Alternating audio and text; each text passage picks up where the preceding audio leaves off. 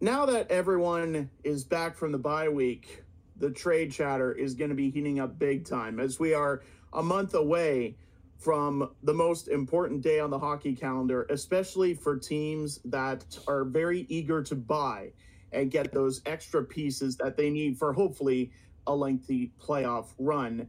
And today we are going to be talking about the guys that could be on the move and the suitors that could be in the mix. Episode 399, the Lace 'em Up podcast, starts right now.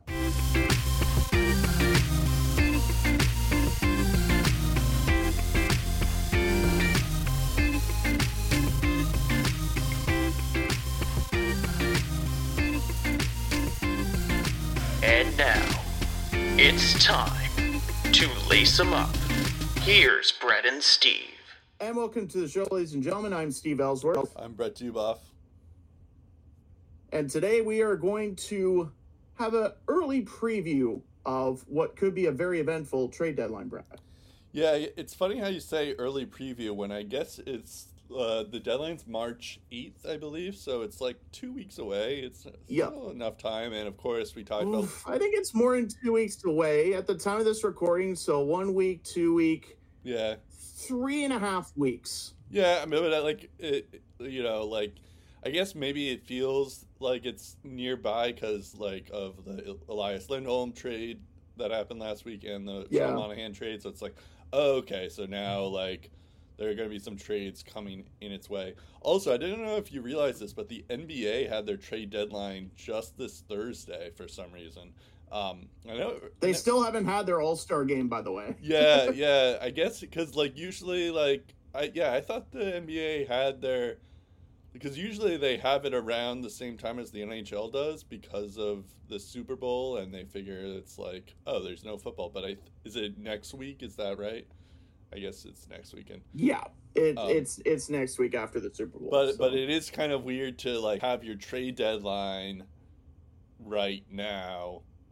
In any case, because it's there's still maybe 20 games left to play for the NBA too. But in any case, we're talking about the. I figured to do this trade deadline right, we're gonna talk about each position. So center, although I guess we're combining the left wing and right-handed defenseman and left-handed defenseman together here, but and then a goalie, of course. So we're going to talk about four, and then the top guys in each of the center, winger, defenseman, and goalie position, and then we'll talk about which team do we think has a good chance at them, and which team are they looking for as a center, or which team is looking for wingers and all that stuff. So we're going to start with the center position. We did talk about this last week when Lindholm and Sean Monahan were both gone and out of this deadline, and now the next best center is kind of technically a center, but which is just goes to show you about how many centers are left here. But Adam Henrique is the guy we're talking about. He has 35 points in 50 games, which isn't too bad for the Anaheim Ducks, of course. He does have a 53.6 face-off percentage, and he is going to be a free agent next year. Of course, the Ducks do have Mason McTavish, Trevor Zegras, and Leo Carlsson in their system, all who are centers. So it's not necessarily that the Ducks need. Of course, he's good for the veteran presence, but he can definitely help out a team making it into the playoffs. Especially, I was just looking this up. Did you know that Adam Henrique has only been in the playoffs twice in his career? Isn't that crazy? I mean, to be fair, one of those was a run to the finals with New Jersey. Yeah, I know. I think that's probably why I thought he was in more, because I do remember that 2011-2012 playoff run that the Devils had, where he had 13 points in 24 games. And that was when he was a 21-year-old, so there's that. But, he hasn't. He was in the playoffs again in the 2017-2018 season for Anaheim, where he played 4 games, so I guess they got swept there. But yeah, I thought they did. I thought he played more or I thought that Devils team was in more playoffs, but I guess not. But in any case, I only bring that up because that, like, even though he was phenomenal in that playoff run, GMs remember that. I remember that. So, like, that's something that They had sticks. 2 series winners, Yeah. both in OT. Right. So I feel like that, like, even though, yeah, like, he's not as good as he once was, he's still, like, he provides that veteran leadership. He could be a decent bottom pair guy, which in the playoffs, that's what you need, is you need depth forwards. You need a strong third and fourth line and that can score and produce. And I believe that Adam Henry can be that guy for a lot of teams. So I kind of been conflicted about this because, like, I was thinking, like, the Bruins are the obvious team that I feel like would want a guy like Adam Henrique on their team. However, because he's like 30, I think 34 years old right now, also Sweeney and the Ducks tend to make a trade every single year. Like there was Hampus Lindh, Kasha, there's Nick Ritchie. So there's been a few of the Bruins Ducks trades where I'm like thinking like, okay, Sweeney's going to go back to the Ducks well again, but I don't know if that's actually going to happen. In terms of other teams that I could see make a move for Henrique or could use another center. Oh, and I should also mention for the Bruins, there's the fact that like Charlie Coyle has been a revelation.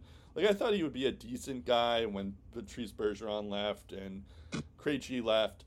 I assumed there was going to be a big hole that the Bruins couldn't really fill. And Charlie Coyle has always been that third line center. I never expect him to be like what he's become right now.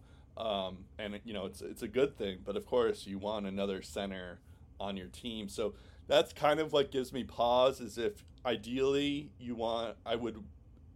am a Bruins fan, but if I'm Don Sweeney, I would rather have a center that's going to help me out long term. If I'm going to get a center, I would see him having some pause to it where it's like, we might not go for it necessarily because he's older, but you might not. I guess there's nothing to say that you can, he might just be a rental, and that's totally okay. Other teams that I see could have a center are Carolina. They pretty much just have Sebastian Aho as a center, but maybe their second line center sometimes is Jack Drury, which he's been okay, but I feel like that. Colorado I could see as well, just because the Ryan Johansson experiment hasn't worked. So maybe they go out and get Adam Henrique. It does seem like Adam Henrique is like a Colorado Avalanche. Like I could actually envision him in that jersey for some reason. And the last team that I'll throw out before I give it back to you is the New York Rangers, because of the fact that Filip Chytil is out. They do have Mika Zibanejad and Vincent Trocheck, but I do think that that feels like, oh well, if we're talking about like a guy who can be your third line center or just even like a winger on your team, I feel like the Rangers could use either a winger or a center, because Henry doesn't have to be a center. I guess that's all, the other point too. But I feel like the Rangers could use him. Yeah, I agree with all those landing spots, to be perfectly honest, and that's not just because I'm a homer. I actually agree with those. To me, I think he's got Boston Bruins written all over him. Okay. Mostly because I feel like the Boston Bruins, just to call it a gut feeling, they probably wanted Elias Lindholm a lot, and now that he's not available and they can't even get Sean Monahan because he's also gone. Mm-hmm. Automatically the ideal choice for like a third line center which I would think is probably what Henrique would be playing. I think he probably suits the team well. Obviously, the cap gymnastics is going to be something that has to be worked out. But if you're the Boston Bruins and you just realize, oh, another good season, this for real might be the last time we get to do this. Why not see how far we can take this and just add a guy that, once upon a time had a massive playoffs. Yep. And like you look at the Boston Bruins, they have been able to get solid playoff performances from guys like Charlie Coyle. They can do that with a guy like Adam Henrique, who, just looking at NHL faceoff numbers, for a guy who isn't really a natural center at the moment, he's averaging 17 per game this year. He's taken 752 draws. That's 32nd in the entire NHL.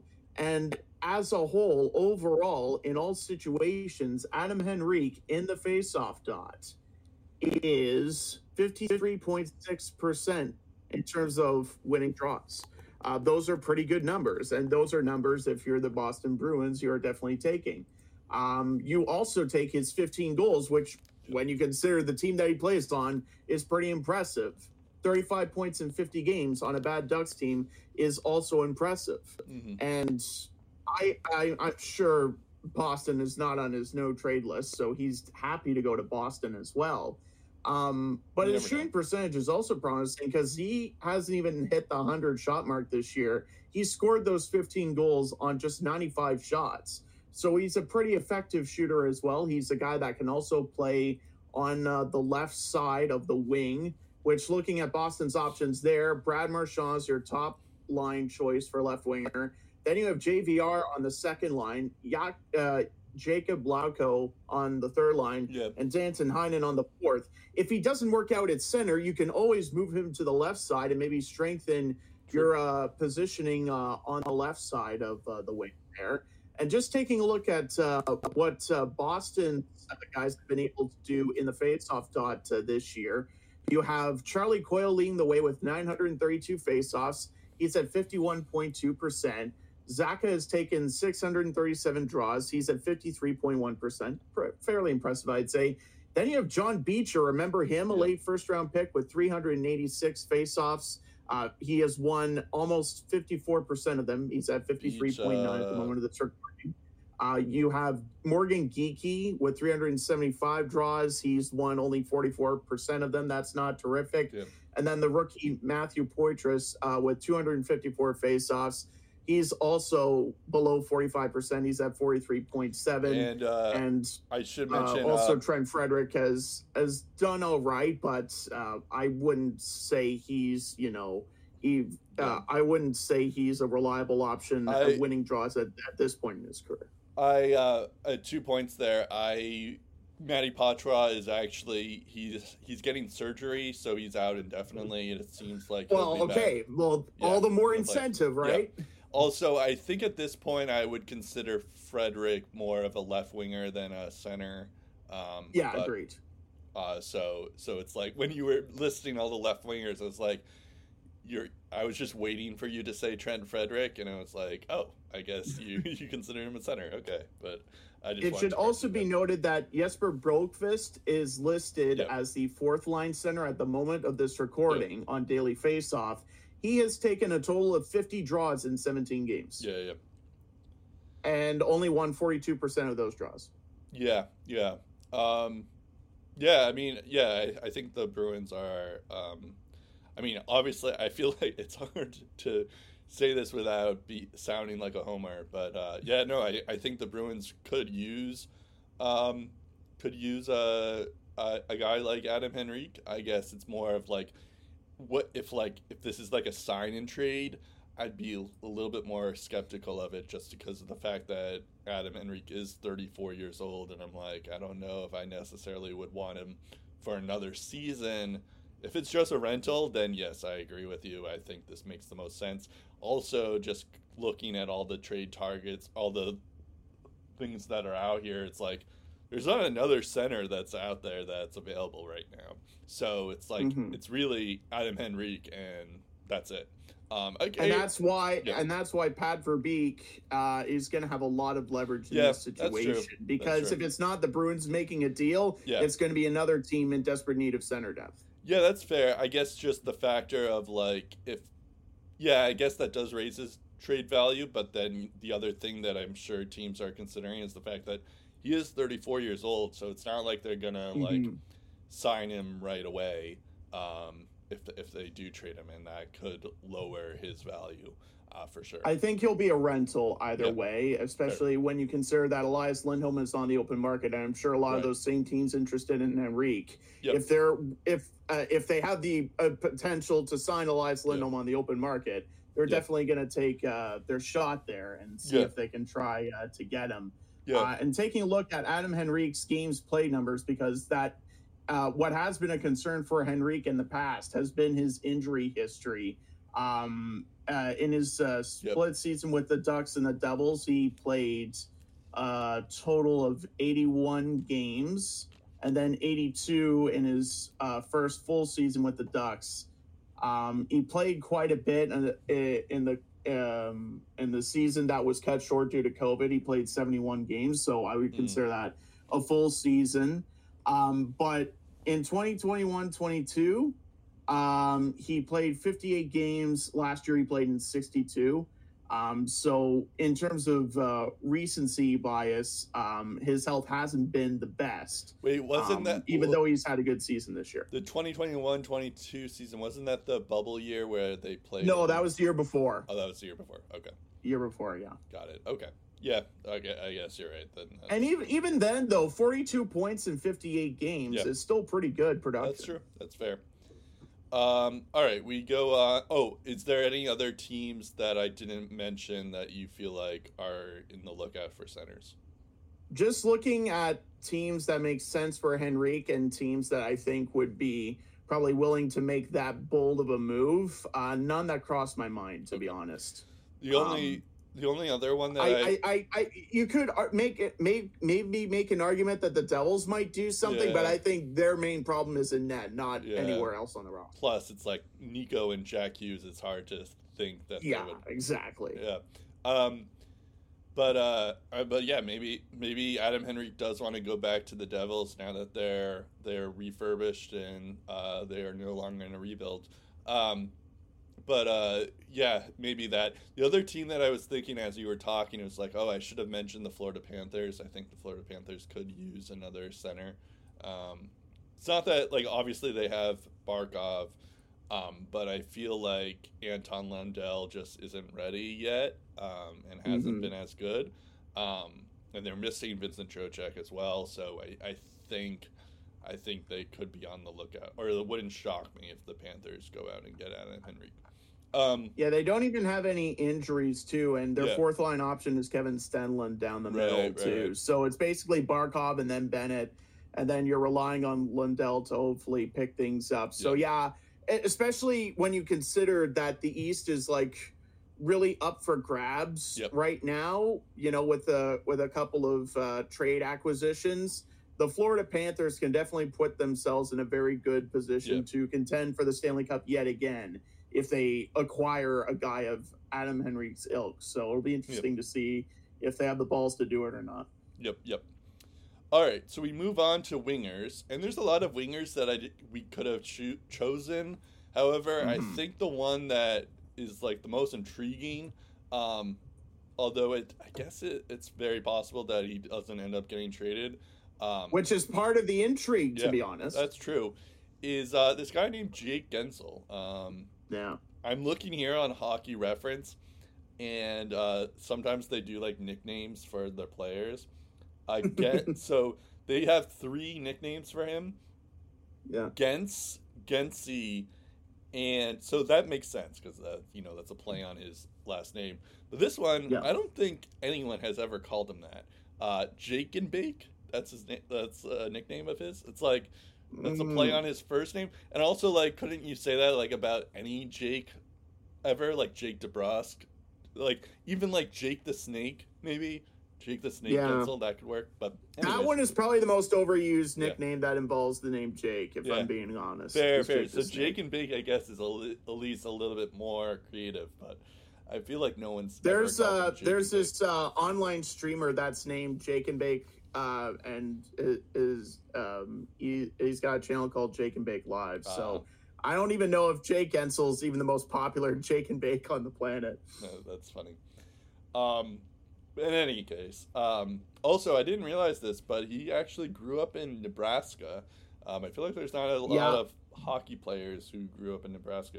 He's definitely the best. That's Nebraska. the one thing I remember about Gensel when he was first coming up. When I looked at where his hometown was, I'm just like, really, Nebraska? Yep. So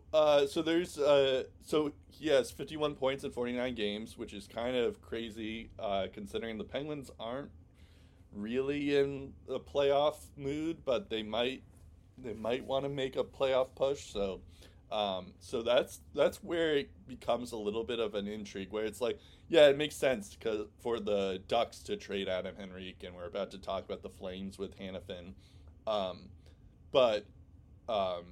and like the other Merzlikins and Columbus, like those teams are bad.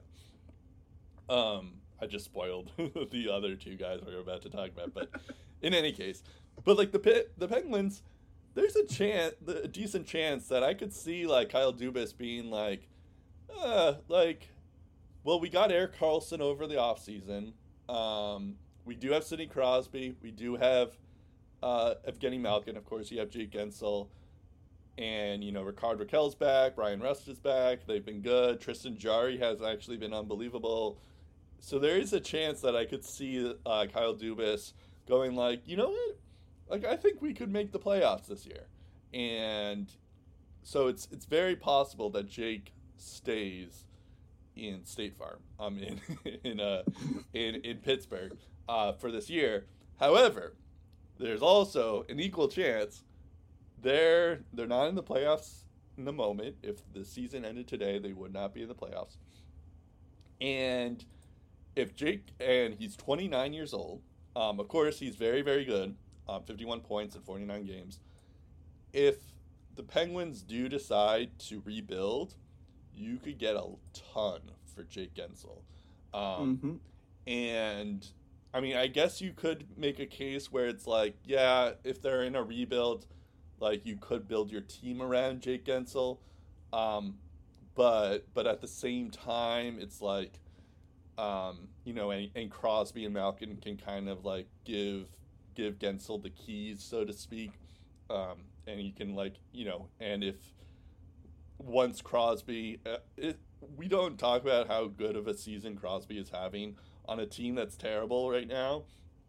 And the fact that like he's over a point per game as a 35-year-old, it's insane. It's insanity. So it's like you could technically like build a team around Jake Gensel. So that's where it's like, okay, maybe they decide to keep him.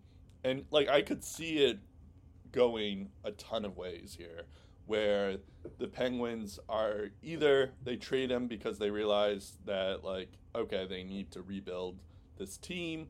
And Jake Gensel, they're not going to sign him long term. I could also see them signing him long term, because they can build because they have to start thinking about life after Crosby and Malkin. Or I could see them just like trying to make this playoff push, getting maybe a few other assets out there on the market, and trying to like seriously contend. In Pittsburgh, as we were just talking about, like, yeah, the East is wide open. There's very few, like, even like the Bruins, the Rangers, the top teams in the Eastern Conference, they have serious flaws on their team. So it's like, it wouldn't like shock me if the Penguins just go out and make a run, but they would have to make a few moves before that happens. So yeah, I guess I'm just doling out literally the three things that would happen, where they sign him long term, they keep him, and they don't sign him, or they just they trade him. I would venture that they keep him, but it is an interesting discussion to have. I feel like I know what you're gonna say, because it feels like you have like a vendetta against the Penguins for whatever reason. But I have a feeling I know what you're gonna say. But I'm gonna ask it anyways. What would you do with Jake Guentzel if you're Kyle Dubas? The Pittsburgh Penguins are the San Jose Sharks before they got bad. The Pittsburgh Penguins have a lot of talented players. There's no denying that. The San Jose Sharks a few years ago decided to keep Thomas Hertl and sign him long-term to a pretty rich contract, anticipating that after they did that, things would look up again and they would get better. That didn't happen, and look where they are now. They have Thomas Hertl, who's still producing, mind you, but he's on a pretty rich contract that hasn't officially reached the halfway point at the time of this recording. And what are you really going to do with that contract now? Like, not too many teams are going to be willing to take on that contract in its present form. It's probably going to be a couple of years before anyone's willing to touch that contract just because of the price tag attached to it. Yep. So if you're the Pittsburgh Penguins, you have to make a decision now.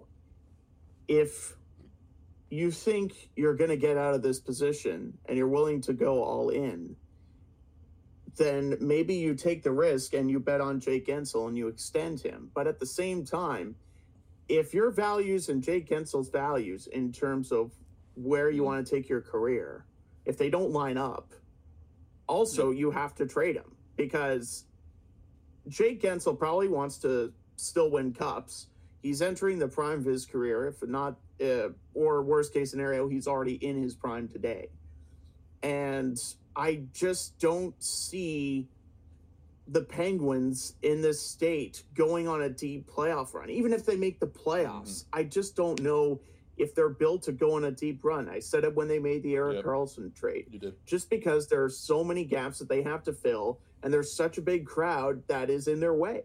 Yep. And you look at teams like Boston, teams like Carolina, teams like Colorado, teams like Edmonton, maybe Florida and the Rangers that could use some good left-wing depth. And the other thing to note about Jake Guentzel, he is a primary left winger, but he can also play on the right side. Mm-hmm. But for the most part in Pittsburgh, he's being utilized on the left side. I'm not even going to talk about Tampa, Toronto, or Vegas because the dollars are just impossible to work out. So I'm not even going to bother exploring that. But yeah, those 6 teams I mentioned, Bruins, Hurricanes, Avalanche, Edmonton, maybe Panthers, Rangers, that's probably what you're looking at in terms of logical landing spots for Jake Guentzel. The team that I think is probably going to make a strong push for him is, and they do have to make the money work, and it won't be easy to complete this trade, but the Edmonton Oilers.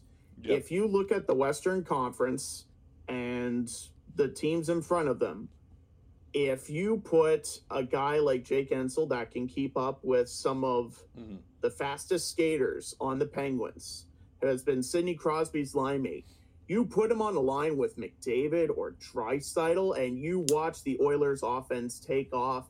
You watch their power play. He is going to be scoring goals in bunches in no time at all. And he's been one of the league's most consistent goal scorers since his time with the Pittsburgh Penguins began. And he's a guy that has won a Stanley Cup. He's a guy that's been surrounded by veteran leadership, kind of has an idea of what it takes to be a pro, what it takes to win in this league, which is something that Edmonton's still trying to figure out.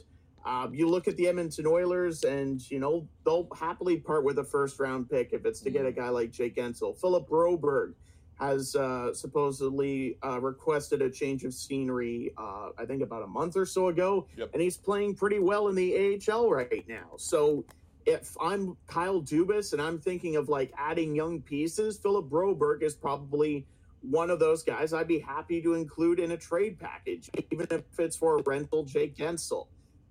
Even if it's just for a rental, the Edmonton Oilers have a prime opportunity to strike and really go for it in this short-term window where they have McDavid and Draisaitl on their current contracts and they have to pay them.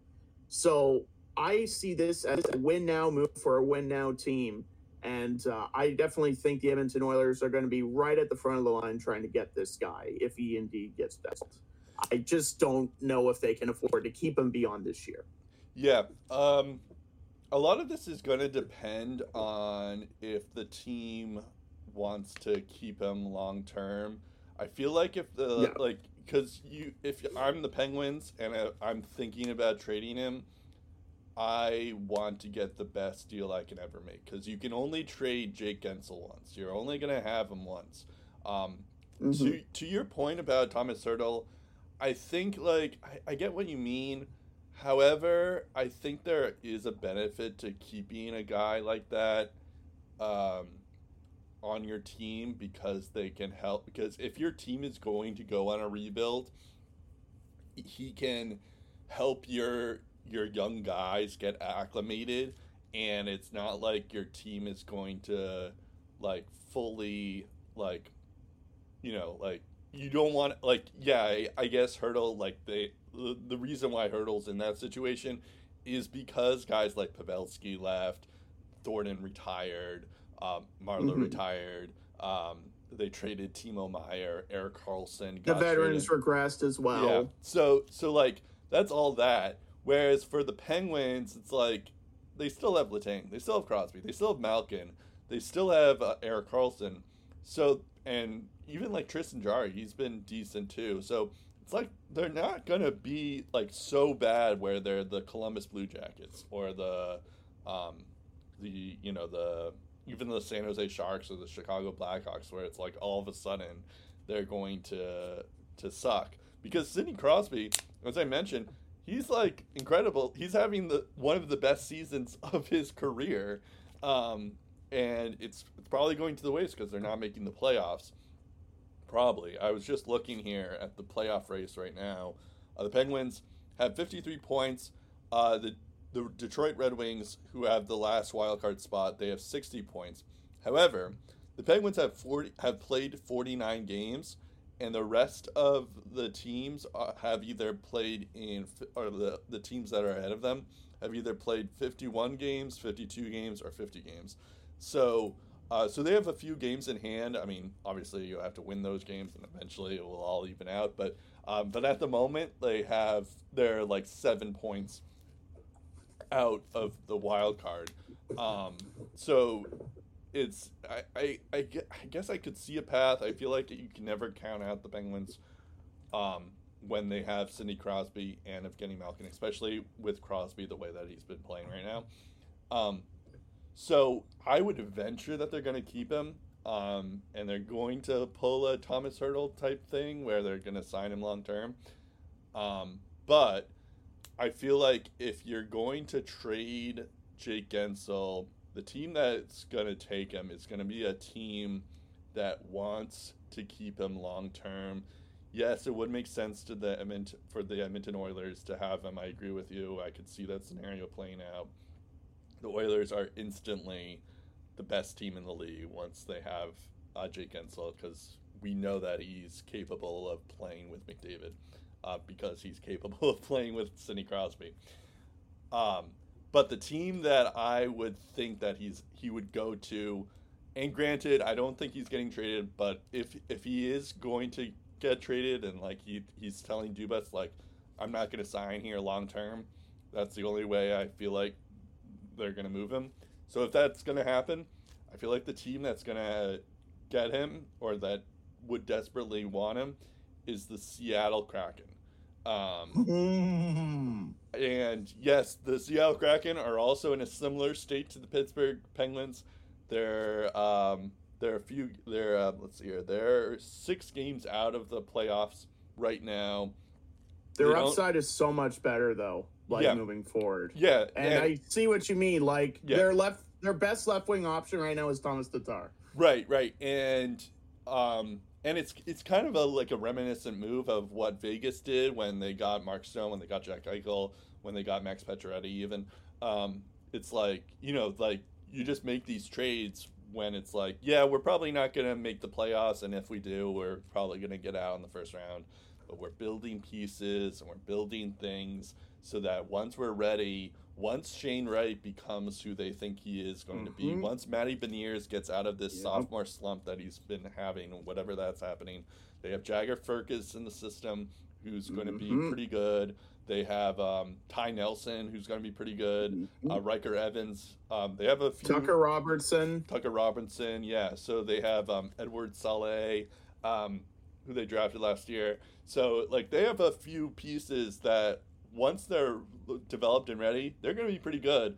And they're going to want a guy like Jake Gensel on their system. So it's a bit like, it would be like a Artemi Panarin situation when the Rangers got him. It's like, at the time when the Rangers signed him, the Rangers were not good. But they signed him to a long-term contract because they expected him to be a cornerstone piece once they do get good, and it worked out for them. And this is what they're envisioning, basically, where it's like, oh yeah, Shesterkin wasn't Shesterkin at the time, but they got Panarin before that happened, so that they kind of can lock him up. So the Seattle Kraken is where I think they would go, and even when let's say the Penguins decide not to trade him and they let Jake Gensel walk, I think Seattle would be the perfect situation for him. The other place that I was thinking would go, it's kind of a similar situation, would be the Minnesota Wild. I could see that. So I'm just thinking of teams that would make sense from like a future standpoint, because I just don't like Jake Gensel. If he does get moved, he's just too good to be a rental, I feel like. So I'm just thinking of teams that don't necessarily need him to be a rental, but could use him in the future. So there's that. But yeah, I think those are that terms. In terms of other wingers that are out there that do seem likely to be traded, because of course there's a few of them. Vlad Tarasenko, Anthony Duclair is kind of an underrated choice. So that could be another one. I'm seeing Dominic. Anthony Mantha could be had. Capo Caco, speaking of the Rangers, he has requested a trade. Arthur Kaliev, who we talked about with the Kings, I feel like he needs a change of scenery. So there's a few guys who who might be available or just need a change of scenery. Also, it's like, yeah, we'll see. Scott Lawton and Travis Konechny, while I don't think they're immediate threats to be moved, it'll be interesting to see how the Flyers approach that too. Yeah, the Flyers are an interesting team because I don't think they expect it to be good this year. But because they're still in a playoff spot and they are winning games, I do think that they might make some moves. I was actually thinking, like, oh, what if Jake Gensel goes to the Flyers? And then I realized, like, okay, that's not going to happen. That would be like the Bruins and the Habs making a trade. So I'm like, yeah, I guess that's not going to happen. But that would be a funny landing spot for Jake Gensel if he's like really... I think Jake Gensel, the perfect rental spot is probably Colorado. Just the reason I was thinking Colorado. I'm hesitant on the extension part is because you have Landeskog hasn't played in 2 years. And you assume at some point he's probably going to come back. There is one team that fits long-term and short-term for Jake Gensel, now that I think about it, Florida Panthers. Reason being, if you look at their roster right now, and we're going to talk about Sam Reinhart in the rapid fire, he is having one heck of a season, but he is a pending free agent. You don't have to re-sign him. Also, your second best option on the left wing right now, while he has been effective in some ways, more so on the agitation front, Nick Cousins.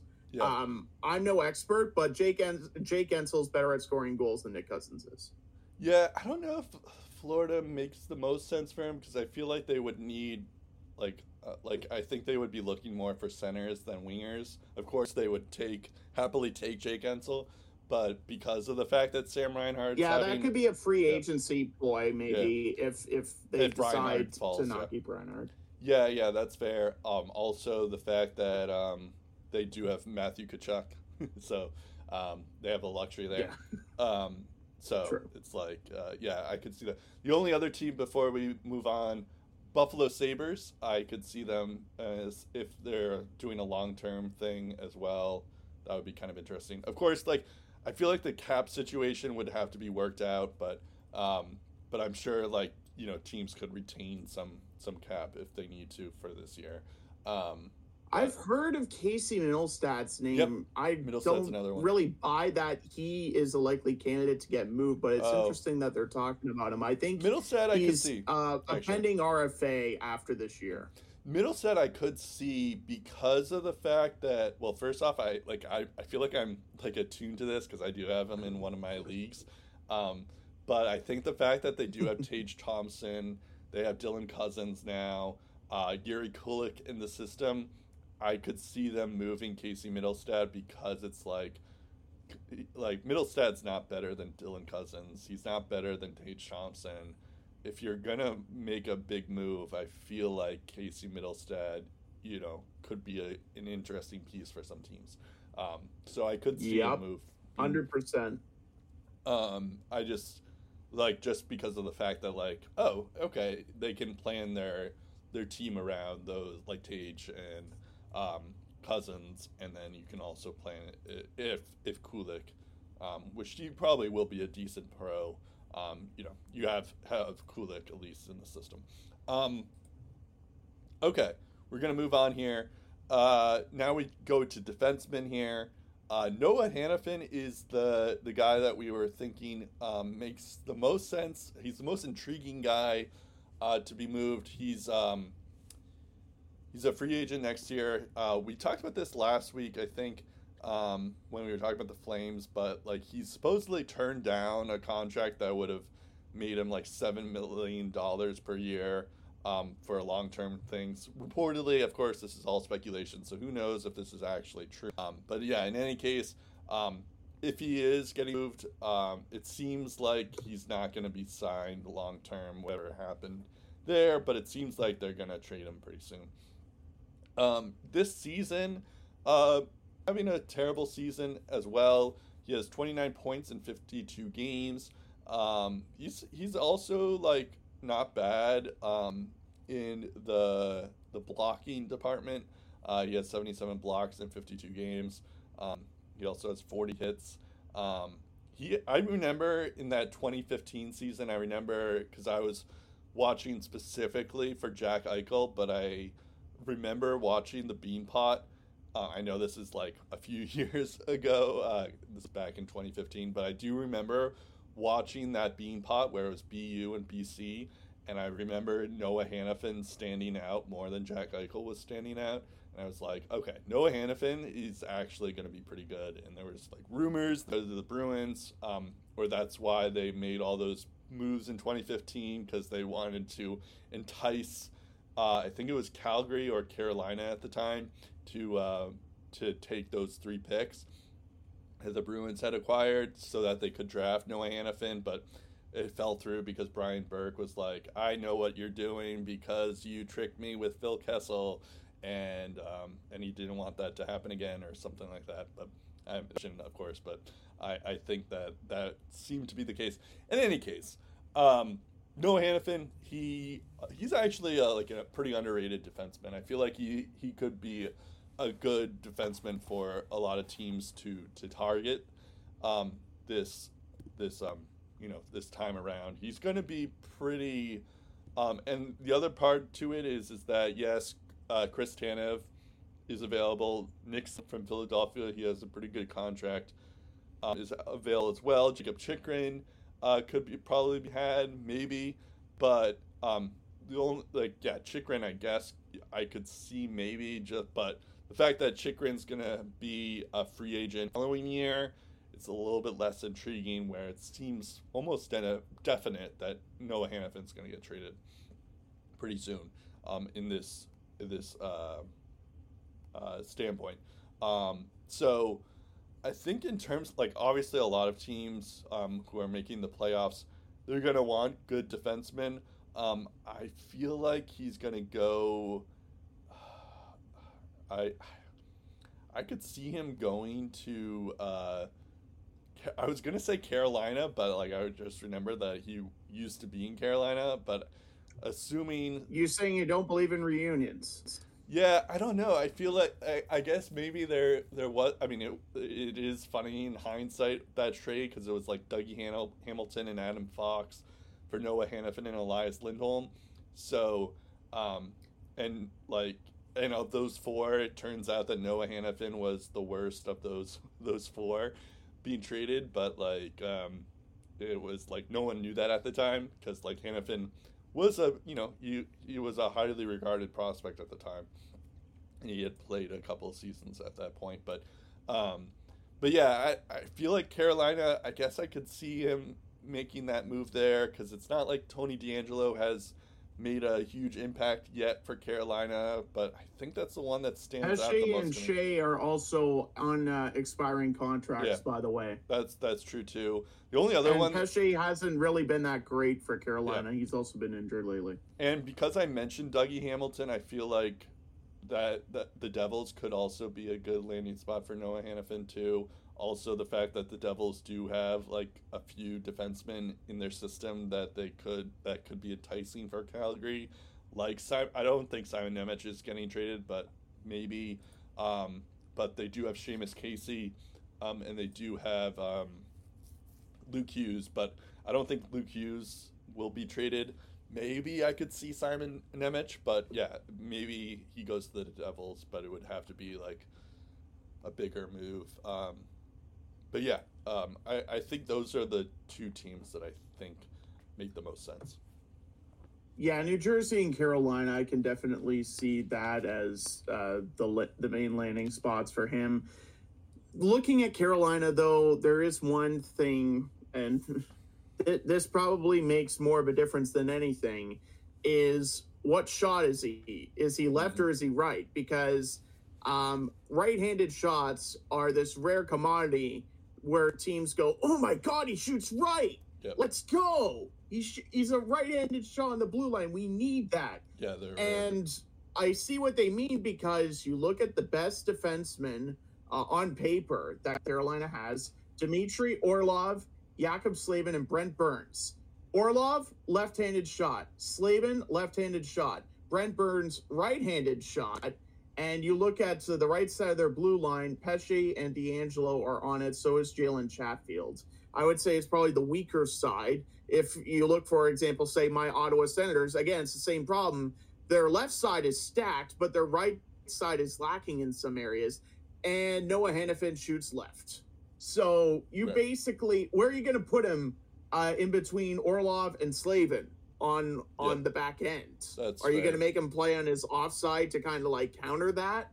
So that's the only negative with the Hurricanes that I see. And I think they could make the salary work if they took on his cap hit. But when you look at the Devils blue line and how it's structured, they have John Marino as a right-handed shot. They have Colin Miller as a right-handed shot. Luke Hughes has played both sides.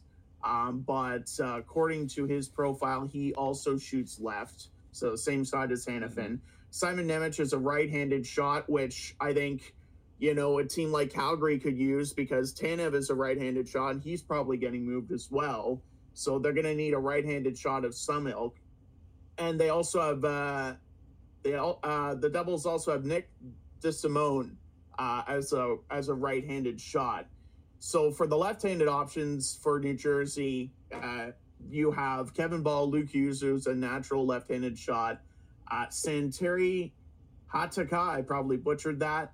And then you also have Dougie Hamilton on LTIR. He's a right-handed shot. Jonas Siegenthaler on IR is a left-handed shot. And Brendan Smith can play both sides of the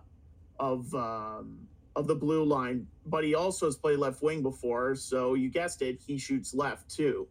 So I definitely think it would still be an upgrade for the Devils if they ended up getting Hannafin on the blue line. So if you had to pick out of those two, just in terms of lineup fit, probably it's easier to fit Hannafin on the Devils. Plus the Devils have prospects that are more appealing to the Calgary Flames for the long term anyways. Yeah, that's fair. I think it's also because Dougie Hamilton, I think he's out indefinitely, it seems like he's not going to be ready until like March at the very least. So, I mean, as we mentioned and we alluded to, it's like their biggest issue is goaltender. But you have a guy like Noah Hannafin who can also play defense too. It's not going to be a bad move for the Devils to make this move as well for their playoff push. It should also be noted that Cal Foote is a right-handed defenseman, and he'll be away for quite a while for reasons that we all know. Yeah. Kind of fighting some serious charges. Yep. Yeah. There's other two that I kind of, now that I'm looking here, that stand out as well. Philadelphia, maybe. I know that they got Jamie Drysdale. Cam York has been okay.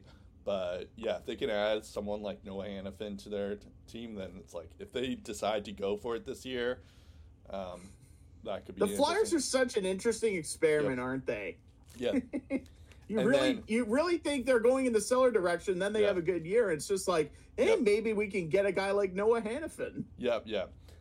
And if it hasn't stopped Calgary before because of what they did last week. But if they wanted to trade in division, maybe the Los Angeles Kings. I know that they have a few defensemen in their system, but they could use him. Also, Vegas Golden Knights, that's another team that's in division. It seems like Shea Theodore might not be ready full-time, so that's another option for them as well. Although, of course, Vegas doesn't really have the prospect pool like the Devils or even the Kings do. So also monetary question marks always follow Vegas. They're basically the Western Conference Tampa Bay Lightning. I feel like they could I feel like in the deadline phase, like they could just retain a lot of contracts and it's not a huge deal, or maybe they trade back someone of similar value back. I don't know who that would be, but that's also another idea there too. But I don't know what Calgary is also looking for is guys that want to be Calgary Flames. So if you've got even the slightest hesitation, I'm not sure how Craig Conroy is going to feel about that. Fair. And then, but yeah, it feels unlikely just because they're in the same division, so we'll see. Mm-hmm. Okay, in terms of other defensemen, there is Chris Tanev, who's also plays for Calgary. He's more of a defensive defenseman. He's not as sexy as Noah Hannafin in that way. It feels like shutdown defensemen, like they always get traded during this deadline, but they hardly get talked about in general from the media or people like us, because a good shutdown defenseman is someone who, if you don't hear his name, he's doing a good job. So he could be a good Dallas pickup, honestly. Dallas there. Sean Walker, I'm seeing here. I feel like that would just depend on what Philly decides to do. Nick Sealers, that's the same thing for Philly as well. It just depends on what they decide to do. You mentioned Philip Broberg. We'll see. Maybe he gets there. Adam Balkfist, I'm seeing here. That could be an interesting move because he had some draft pedigree going on. He seems to always get injured too, but it would be kind of interesting to see Adam Balkfist get moved. Of course, he's an RFA though in 2026, so that might hinge on them. And it's not like Columbus needs to be good right away, but at the same time, like, the Blue Jackets do have a plethora of defensemen in their system, so David Jiricek as well. I'm also interested to see what happens there, how fast they're willing to accommodate his demands. So I could, and Andrew Peak is another one that they've been kind of going, trying to see if they can make a move there as well. So we'll see. Okay, now we get to talk about goalies. We could talk about Markstrom, although we were just Calgary Flame just now, and also Jake Allen, although I'm not sure necessarily how valuable he would be. I guess it's not his fault that Montreal isn't good, but I don't know how much of a draw he's going to get. But I could see Elvis Zilkins get traded simply because he has requested a trade. We talked about this when that happened. So there's that as well. But in any case, he's not having a great season. He has a 3.21 GAA, a save percentage of 904. He is 9-11-7, but he has played in 29 games, to be fair, so that's like not a ton of time for his credit. He did play 30 games last year. He started in 27. He went 7-18-2. The reason why he is a little bit intriguing was that his first year in the league in 2019 to 2020, he did go 13-9-8 with a save percentage of a 923. That was his rookie year, but it's been, he's been in the league now for 5 years. So it does seem like it seems like he was affected a ton by that Mathless Kivalenix incident that happened in the offseason a few years ago, and we talked about this when he did request the trade, that the cannon that the Columbus Blue Jackets have after every goal must have some effect on him. So it does seem like there is a team that might want to take a chance on him, because you never know with goalies. They're kind of a crapshoot. So I feel like he's if there's any goalie in the league that needs a change of scenery, it's this guy, Elvis. So I could see going. We talked about, in terms of where he would go, we talked about the Devils, because they're in desperate need, and I feel like, the Devils are, let's see here, they're 6 games out from the Detroit Red Wings, but maybe they make that move. Speaking of the Red Wings, I feel like the Red Wings might be an option for Elvis. Ryan has been bad, but they could use another goaltender, because their other option with Alex Lyon is James Reimer, and that's not good. So I feel like the Red Wings might also low-key want a goalie as well.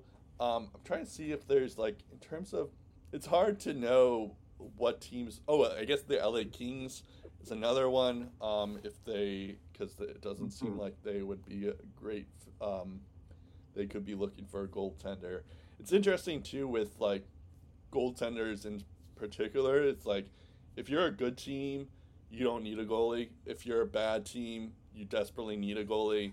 But there's also so it's the playoff teams that are in the playoffs probably won't try and get a goalie, unless you're LA or unless you're Detroit maybe. But I could see New Jersey being wait, we have a chance. All we need is a better goaltender. Maybe they go out and try to get Elvis. The only thing with that is, now that I'm realizing, is that Columbus does play in the Metropolitan, and that's the same as the New Jersey Devils. I don't know if they necessarily care about that, but we'll see. So, regarding the LA Kings, it should be noted, by the way, any deal that involves Elvis Merzlikins, you have to deal with his cap hit, because if you trade for Elvis Merzlikins, that's not just a contract that expires after this year. There are a couple of other years attached to it, and there's a lot of big money still to pay the big man. Just taking a look right now, he has a 10-team no-trade list in year 2 of a year 5 contract. In year 2, of a 5-year contract that pays him $5.4 million per season. So, the rest of this season, and then you have another 3 years of Elvis Merzlikins. The reason why I feel like I feel like it's a risky plan to trade Elvis, not for the Columbus Blue Jackets, but for any of the teams that are interested in a goaltending fix, is look at the pending unsigned goalies for just next season. Alex Georgiev, who has 27 wins, unrestricted free agent. UC Saros, 20 wins, one of the league's best goalies over the past 3-4 seasons, unrestricted free agent. Igor Shesterkin, while he probably will re-sign with the Rangers, he is still expected to become an unrestricted free agent as soon as next season. He has 20 wins this year, having an off year by his standards, but still, it's Igor Shesterkin. Jake Ottinger of the Dallas Stars is a restricted free agent, but still one of the best young goalies in the game. And even Linus Olmark is going to be an unrestricted free agent down the line. So if you want to fix your goaltending problem for the long term, if you just wait a year, there could be other options that are better than Elvis Merzlikins that you could just sign on the open market. So that's why I think it's a bit of a gamble to trade for Elvis Merzlikins at this point in time. That being said, Elvis Merzlikins, considering the Columbus Blue Jackets are a hot dumpster fire, he has done whatever he can to keep this team afloat. And the fact that he has a .904 save percentage on the season is honestly remarkable. Yep. Not to mention that his win-loss record also isn't the worst either. It's actually been pretty respectable when you consider that the Jackets are dead last in the Eastern Conference and have played more games than the Ottawa Senators as well. So I definitely think there is a chance. I just feel like both sides are better off waiting for a better deal to arrive, because in order for any team to take on that contract, I don't really think his value is going to be much of anything significant. I think the Jackets are probably best to play the waiting game and then get him at full value, assuming down the line he's going to play better than what he is now. And he is starting to get his season back on track, to be fair. So I just think with next year's free agency market and the goalies that could be up for grabs, I just don't know why a contender would trade for Elvis Merzlikins present day. I guess that's a good point. I mean, I guess you could say that about a lot of, as I was just saying, it's like if you're in the playoffs right now, it's because you have good goaltending. But at the same time, the Philadelphia Flyers, I guess, at that point, because of what happened with Carter Hart. Yeah, they could be an interesting spot now. Yeah, now that you think about it, yeah. But I think on the other hand, it's like Elvis did request a trade. So I guess it's possible to trade him in the summer when the season's over. But it's also Philly's an interesting spot now that you mention it, because Tortorella coached him in Columbus, and he's the Flyers coach now. Oh yeah, good point. It's going to be another divisional team, but I was just thinking the Flyers they can do. I mean, they hooked up to make the Provorov deal happen, so they already have some trade history. I mean, you do have some point too that like, he has a long-term contract and all that stuff, but like Jacob Markstrom is the other one that's been thrown around, but that also seems kind of unlikely just because he has a no movement clause. It's unclear to be traded, and it's not like Jake Allen isn't as exciting. And I guess maybe Mackenzie Blackwood or Capo Kakinen, I guess maybe, but it's like I don't think they're gonna be as enticing as someone like Elvis could be, because you know what he is capable of, and it's clear he wants out. It's also clear that he needs a change of scenery, so I could see it maybe happening that way too. It's just the danger if you're a contender and you're hoping Elvis figures it out, but if he doesn't, then you have that cap hit for a couple more seasons, and then what do you do? On the other hand, it's like the Kings are desperate for a goalie. Now that Cam Talbot has come back no question, they are. The New Jersey Devils are like a goalie away from being like serious contenders. The Flyers we just mentioned, it's like they're probably devastated because of what happened with Carter Hart. Only teams, and like even like the Buffalo Sabres, like Devin Levi, they might not want. They're starting to realize, we may have rushed him. It's not like Ukko-Pekka Luukkonen has been great. So maybe the Buffalo Sabres try to get him. So that's another option too, where they can kind of give UPL and Devin Levi some more time to develop on their own while they have another guy, and see the Sabres probably aren't going to make the playoffs this year, but at least they have someone who might end up being the goaltender of the future for them. Or just a stopgap until they feel like Devin Levi is gonna be so that they can develop Levi properly. That's the other option that I was thinking. Okay, we have to get going here because we both want to watch the Super Bowl, and it's 6:12 right now. So we have. I'll start the rapid fire right now. 15 minutes here. So we're going to start off with the Oilers streak. It ends at 16, so they didn't get the record or even tie the record, but that's unfortunate. They lost to the Vegas Golden Knights because, of course, they did. They lost to them in the playoffs last year. Eden Hill, speaking of goaltenders, Eden Hill was incredible. I know it's a small sample size, and he got injured early on in the first half, but it's kind of like an incredible journey for Eden Hill just in general. I don't want to make it like based off of how incredible Eden Hill has been, but yeah, he's been really good. Game there was I watched the entire game, and the third period in particular, it seemed like the Oilers almost got it, and then Eden Hill was able to. So yeah, it was mostly just like, oh right, okay, Eden Hill, that's the playoff guy that we were expecting. So yeah, he was pretty good, but yeah, it's unfortunate for the Oilers, but they did end up beating the Anaheim Ducks, and then they did get shut out by the LA Kings of all teams in the next game.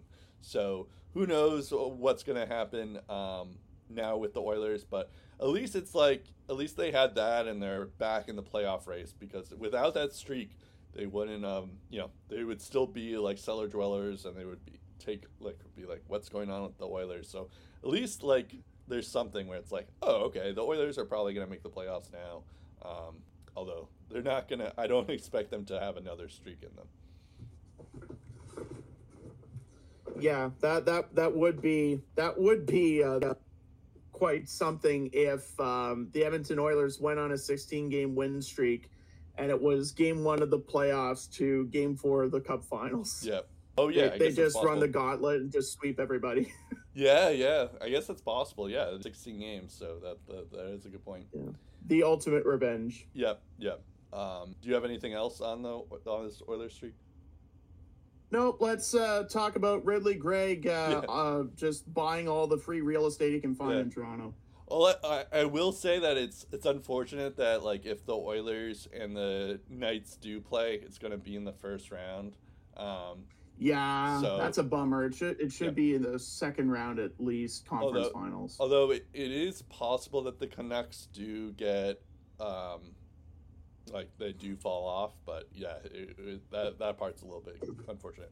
Anyways, so Steve was actually at this game, but I actually was attuned to this because of a tweet that I thought was pretty funny, even without knowing the context of it, where it's basically, hold on, let me just pull up, I thought I had the tweet, but I don't have the tweet now.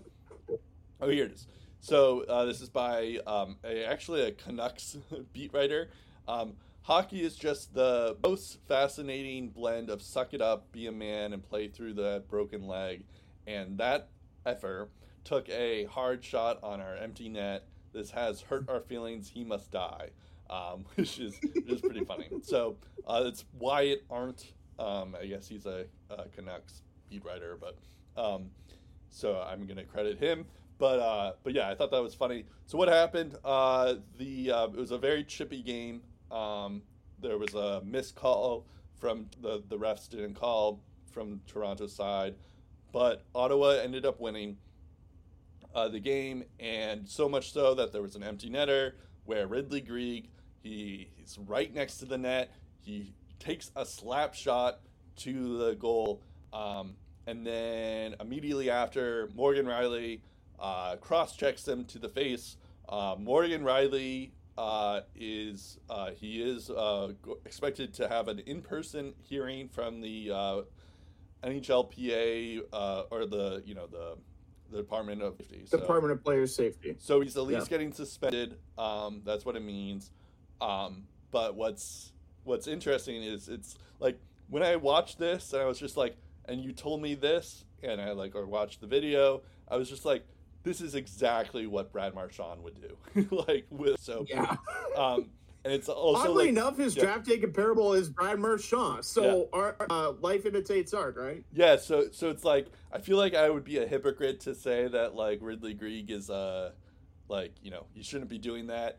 But I will say that what was fascinating was when I watched that clip, you could see Ridley Greig's face right after, like right before Morgan Riley cross-checks him, and you could see like Greig become so surprised that Morgan Riley just like Greig knew what he was doing. Like if he like that's like a Brad Marchand move, but even Brad Marchand knows that he's like instigating the Maple Leafs with doing that. So it is a little bit of a cocky move. I can say this as a fan of a team that's a division rivals to both those teams. It's just like, so I'm coming from an unbiased person, unbiased take here. It's that Ridley Greig, yeah, he's, you know, he was a little bit arrogant and whatnot, but there's that. But then at the same time, so he's expecting that. But then at the same time, it's like Morgan Riley did even more of an absurd thing to even get mad about it. It reminded me back when the Blue Jays, the playoff game, when Jose Bautista threw flipped the bat when he had an obvious home run, and then the Texas Rangers players got really upset about it. It's very reminiscent of that, which is funny because apparently I was reading all these league stats that people have been mentioning this, and Leafs fans are saying like, well, no, that's different. And it's like, no, it's not. So it's like these Leafs fans have become very hypocritical about it. So I find this very fascinating, that anything that can upset the Leafs, I'm happy about. So so there's that. So they love you. But now it's like this division now has Brad Marchand, Ridley Greig, Matthew Tkachuk, Brady Tkachuk. It's just a ton of pests in this division. So it's Nick Cousins, Sam Bennett, Trent Frederick. Yeah, I was about to mention him too. So it's like there's a ton of Brendan Gallagher. So it's like there's a ton of players in the Atlantic Division, and a few of them are on our team. So there's that. But yeah, in any case, you were there. So what's your take? Oh yeah, I had the best overhead view of the entire play. Oddly enough, the first two periods, nothing was called. The refs were just letting the players play. And then there was this call on Nylander for tripping that Sheldon Keefe was very animated on the bench reacting to. Felt like Stützle dove, and Tim Stützle has gained a reputation in other markets for quote-unquote diving. Maybe they do have a point at times, but I don't agree with every single claim those other markets have made, but that's beside the point. There was also another penalty that the Leafs didn't like that was called on Simon Benoit, and then a similar play against Ottawa that probably should have been called minutes after that play happened. It wasn't called by the refs, so they were already mad at the refs. They're already mad that they were losing. They were almost up 2-0, but a coach's challenge by Ottawa for offside negated that Max Domi goal, and then Ottawa started to get their feet underneath them, and then they battle back, and then they take the lead, and they have a 4-2 lead after 2. It was another night of Leaf underperformances, where you walk into a barn against a team that you should beat in your sleep with your hands tied behind your back, and you let 2 points slip away. They did it with Chicago in both their games. They did horrible in the season series against Columbus. They almost got goalie by Lucas Dostal and the Anaheim Ducks, and they lose the season series against the Ottawa Senators. They lose 3 of 4 games. Again, a team in the standings that they should have beaten, but they did. And then Ridley Greig does that to them. And I can 100%, I can 100% agree why they're frustrated. If the shoe was on the other foot, then I'm sure the Sens players would have reacted the exact same fashion, and our fan base would be just as grumpy, and they would be pointing at the Leafs and saying, "You monsters! What? Yeah. That's disgraceful. Yeah. That has no place in the game." And you know what? Ridley Greig, he broke a unwritten rule. He broke the quote-unquote code. But you know what Morgan Riley did? He did a very stupid thing that is suspendable in the NHL rulebook, does not fly. Everyone knows it doesn't fly. And now that in-person hearing means he could be suspended for 6+ games, which is notable because if you look at the Leafs schedule, here's how it looks entering the trade deadline. St. Louis, Philly, Anaheim, not too bad yet. St. Louis again, Arizona, then it gets spicy. Because then they get Vegas, then they get Colorado, then they get Vegas again, then they get Arizona again, then they get the Rangers, then they get the Bruins, then they get Buffalo, and then they get the Bruins again, and then they have the trade deadline. Morgan Riley is out for an extended period of time when you consider their injuries to their blue line as it currently stands today. TJ Brody's been inconsistent. Mark Giordano's been inconsistent. Jake McCabe's been inconsistent. Morgan Riley has been their rock all year on defense. If they lose him for 6+ games, just take the suspension because you need Morgan Riley for those Vegas games, for the Colorado game, for those Bruins games. All of those are monster tests for the Toronto Maple Leafs, and they need Morgan Riley in every single one of those games. Yep. And it all could have been avoided if he decided not to go after Ridley Gregg. I get that after so many chances of the Leafs needing to make a statement, but they don't, and now the fan base is calling them soft. Right. Okay, they're not soft. They stood up for each other. In my opinion, it was a bad spot to do that, and they might pay the price for it big time. Yep. Yeah. Even if Morgan Riley's not getting suspended there, that is still a tough schedule. So. He will get suspended. Yeah. In-person hearing. I know that, but like games. my point being that like in a different world, if Morgan Riley wasn't getting suspended, that is a tough schedule. So, there's that. Sergachev out indefinitely. It seemed like it was an unintentional move by Lafreniere.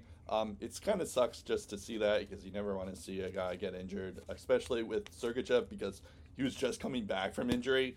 That was literally his first game back. So speaking of defensemen, I feel like we didn't really talk about this, but Tampa Bay might be in the mood for Noah Hanifin as well. Underwent surgery to repair broken tibula and fibula, which they sound as bad as the injury itself. I don't speak from experience, but I know people who have suffered fibula injuries, and the recovery is pretty painful. So, wishing Sergachev all the best there. It's going to be a long road back. I do want to skip over to this Sam Reinhart fact, but I do want to mention the Beanpots tomorrow.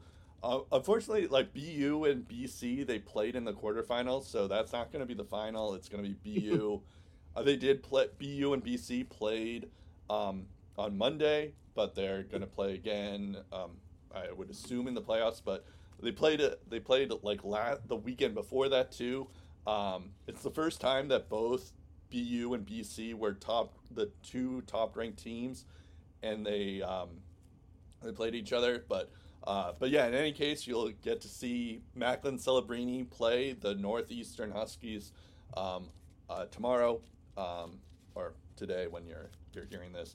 And lastly, Chicago Blackhawks are hosting yet again the Winter Classic again. The St. Louis Blues are the opponent. It's going to be at Wrigley Field again. I can see the appeal of watching Connor Bedard. I just wish they picked a better opponent, so there's that. They should host one in Arizona because at least there are facilities in Arizona that are outdoors and can house more than 10,000 people. Okay, so now, that's a fair point. But now there's so I saw the stat last night about Sam Reinhart. He has 22 power play goals. He leads the league there by like quite a margin right now. And I saw the stat that he has more power play goals than 6 other teams. However, I just looked this up just before we recorded, and I found that a few of these teams have now, I mean, they probably had a game since that was posted, so they now have 22 goals, power play goals now. So even still, that's pretty impressive that six 6 teams have. I'll just get through this. They have 6.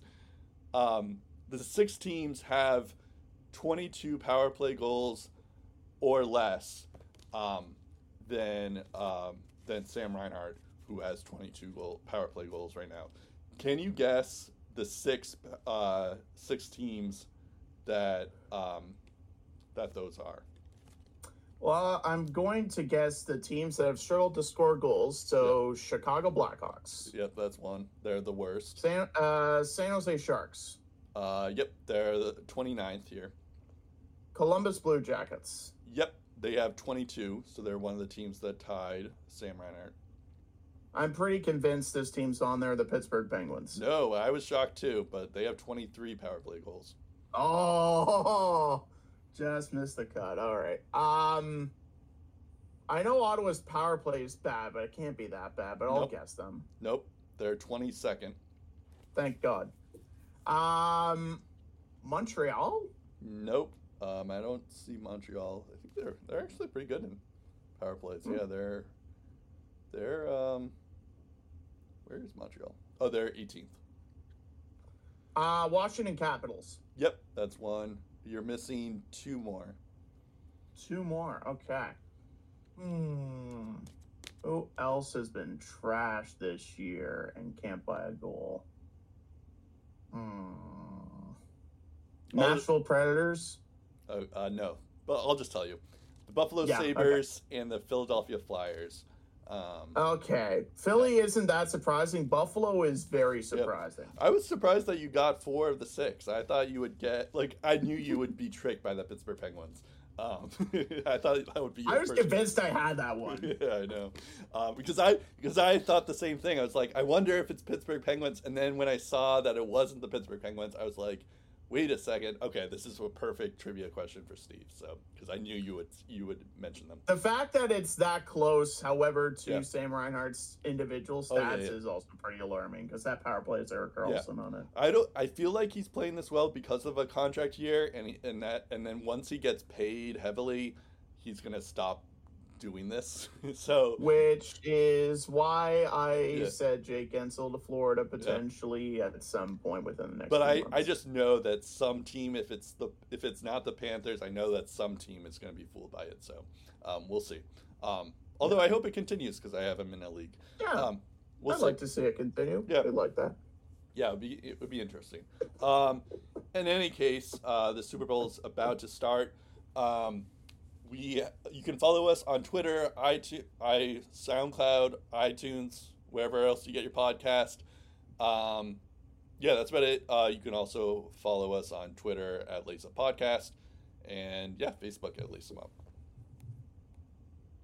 Up. That's about it. I'm Brett Dubuff.